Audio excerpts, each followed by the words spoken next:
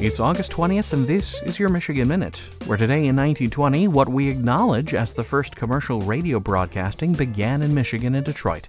Using the test call sign 8MK, giving out weather and government reports.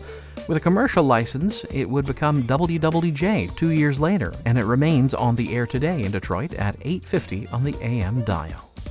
Also, while he remains a legendary figure in American stories, the real town of Oscoda, Michigan, right on Lake Huron, claimed Paul Bunyan as one of their own today in 1971 by pointing out that the very first printed story about the folk hero came from Oscoda back in 1906.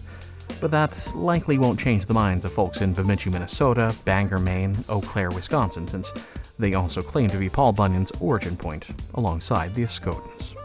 And that is your Michigan Minute.